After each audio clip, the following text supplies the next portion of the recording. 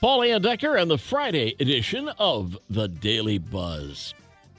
Scientists think shooting moon dust into space could shield Earth from climate change. Yeah, kind of a wacky idea. They say it'll work like an umbrella to shield the Earth from the sun's rays.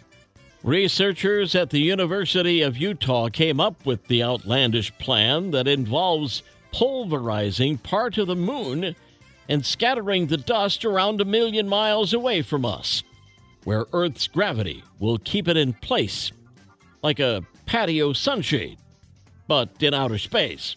Interesting. And kind of out there, huh? Another Super Bowl, another year of ridiculous ticket prices. So far, it looks like tickets for Sunday's game will be the second most expensive in history. The average ticket price is nearly $9,000, with the cheapest ticket going for around $5,500.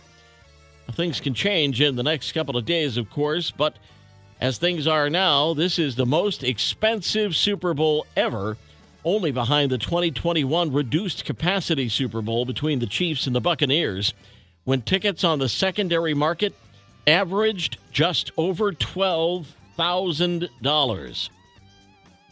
Do you think of your dog as a friend or a family? New survey by WAG finds 34% of Gen Zers think of their pup as their best friend. But it's not just young adults who have a special relationship with pets. According to the survey, nearly half of baby boomers view their dog as a child. We'll turn the page in 60 seconds. The Daily Buzz. Daily Buzz Part 2. Yesterday was National Pizza Day, and one guy in Northern Ireland was not celebrating by actually eating pizza because he spent the month of January eating nothing but pizza in an effort to prove you can eat whatever you want as long as you pay attention to your exercise and calories. 34-year-old Ryan Mercer says he ate pizza for breakfast, lunch, dinner for 30 days. Ended up losing about 8 pounds. He said the toughest part of the challenge was food prep. He made his own pizzas every day, had a tough time keeping up, but it all paid off as he only spent about $12 a day on ingredients, home-cooked everything, and got to the end of the week looking leaner than when he started. Okay. We used to run to the border for Taco Bell. Now we're running for cheaper eggs. U.S. Customs and Border Patrol has seen a huge increase in eggs being brought from Mexico to the U.S. Problem is, they're not allowed to do that, as they could contain bird flu.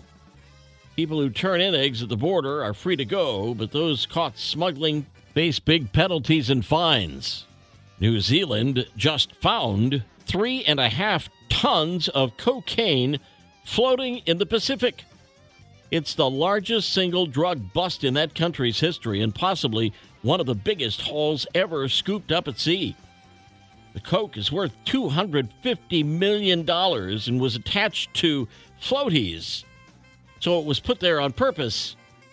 They say it's enough to supply all of Australia for a whole year. Knucklehead news out of Florida, where a guy was arrested for breaking into a gas station convenience store after cops found his debit card left behind by the cash register. Yeah.